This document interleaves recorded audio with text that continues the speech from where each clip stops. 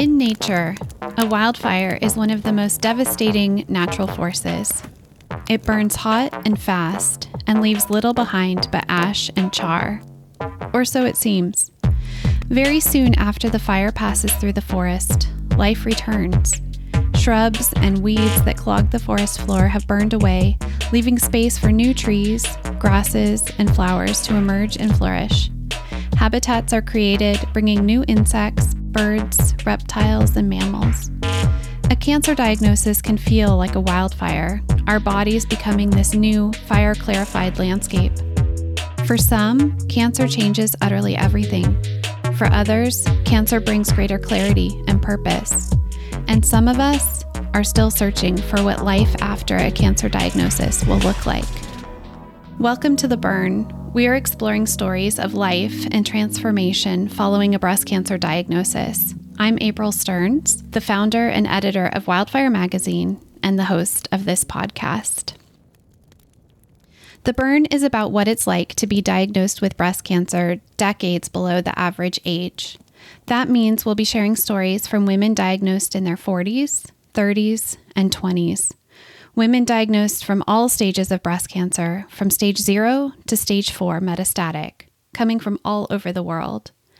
But these are not going to be stories like you're used to hearing, or if you've been diagnosed yourself, maybe like you're used to telling.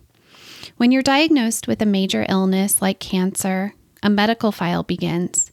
You become these notes on pieces of paper, stats jotted down about your tumor site, your chemo dosage, your white blood cell count. When you go in for radiation treatment, you receive little dot tattoos.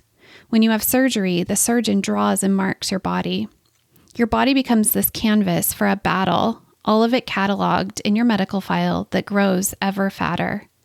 And so we begin to identify with the words in the file.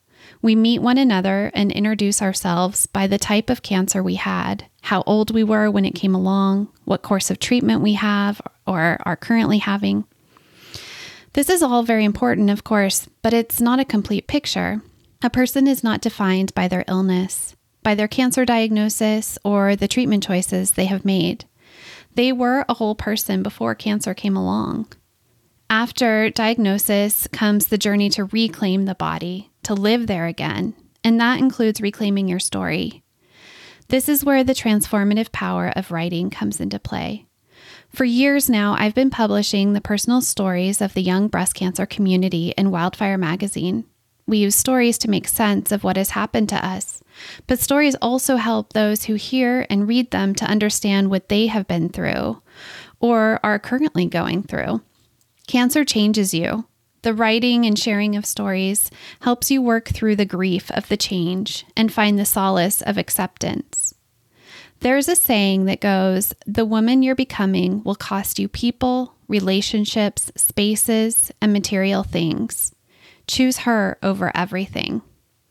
I learned that lesson myself. I lost my job to cancer.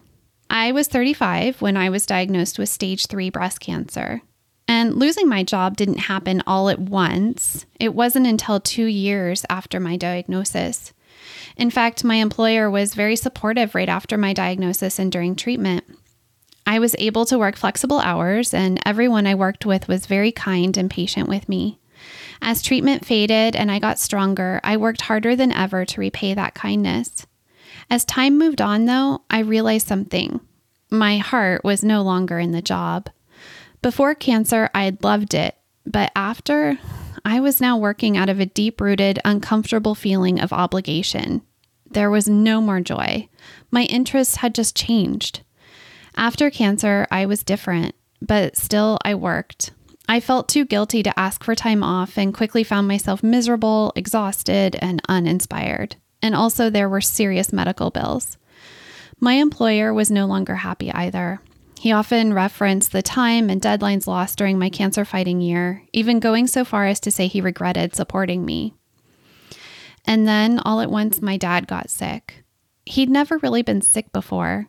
It was shocking and startling, and it was through him that I suddenly got some perspective.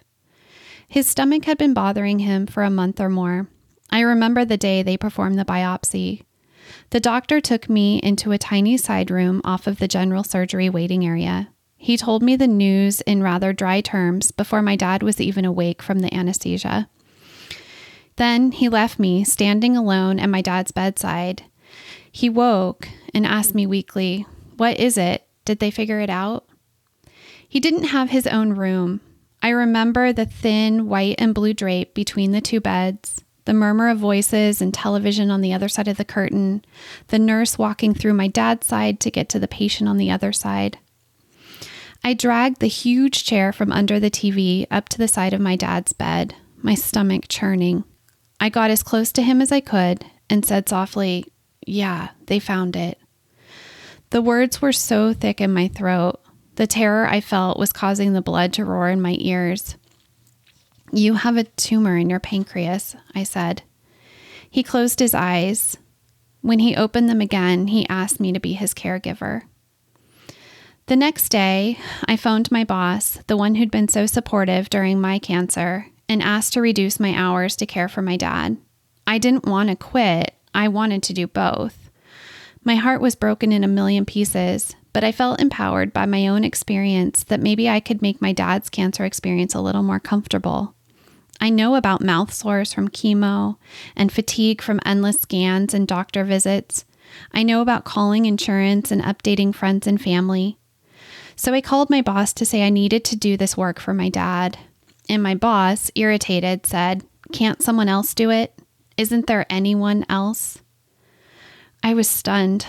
I remember holding the phone, my mouth falling open. I started to say, "No, there really isn't anyone else." But it didn't come out. In that moment, something shifted. They say our lives are made of these incredible moments, these little 5-second snippets when a line is drawn. There's before, and then there's after. I was having one of those moments. It was that question that finally broke the spell that job had had over me, and the illusion that my cancer hadn't changed me. I quit my job that day, which was truly terrifying. And while I did so to become a caregiver, I really was taking the first step toward knowing myself and my own worth and acknowledging that cancer had changed everything. This podcast is about the 5-second snippets where everything shifts. Not necessarily in the life-changing moment when you got the call that says you have cancer. For sure, that's a shift. But here we'll be exploring the tens of thousands of young women all over the U.S. and many more all around the world who are trying to live beyond that moment.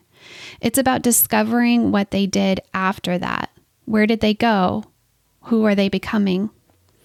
We'll hear their stories in their own words, and we'll talk about the power of writing as a healing tool to help you begin to write your own stories and transform your life too. Subscribe to The Burn to hear stories about breast cancer like you've never heard before. Yes, but really tune in to hear stories of strength, resilience, and healing, and get some tips along the way on how to use writing to transform and heal your own story. I'll see you next time. I'm April Stearns, and you've been listening to The Burn. The Burn is a production of Wildfire Magazine, where we share breast cancer stories from young women like you've never read or heard before. Our producer is Bill Smith, and our production assistant is Monica Haro. Want more on the life-changing transformation to be had from telling your breast cancer stories? Visit wildfirecommunity.org and take a writing workshop with me. Discover how to write your way back to yourself. Write your way to reclaiming your body and your story.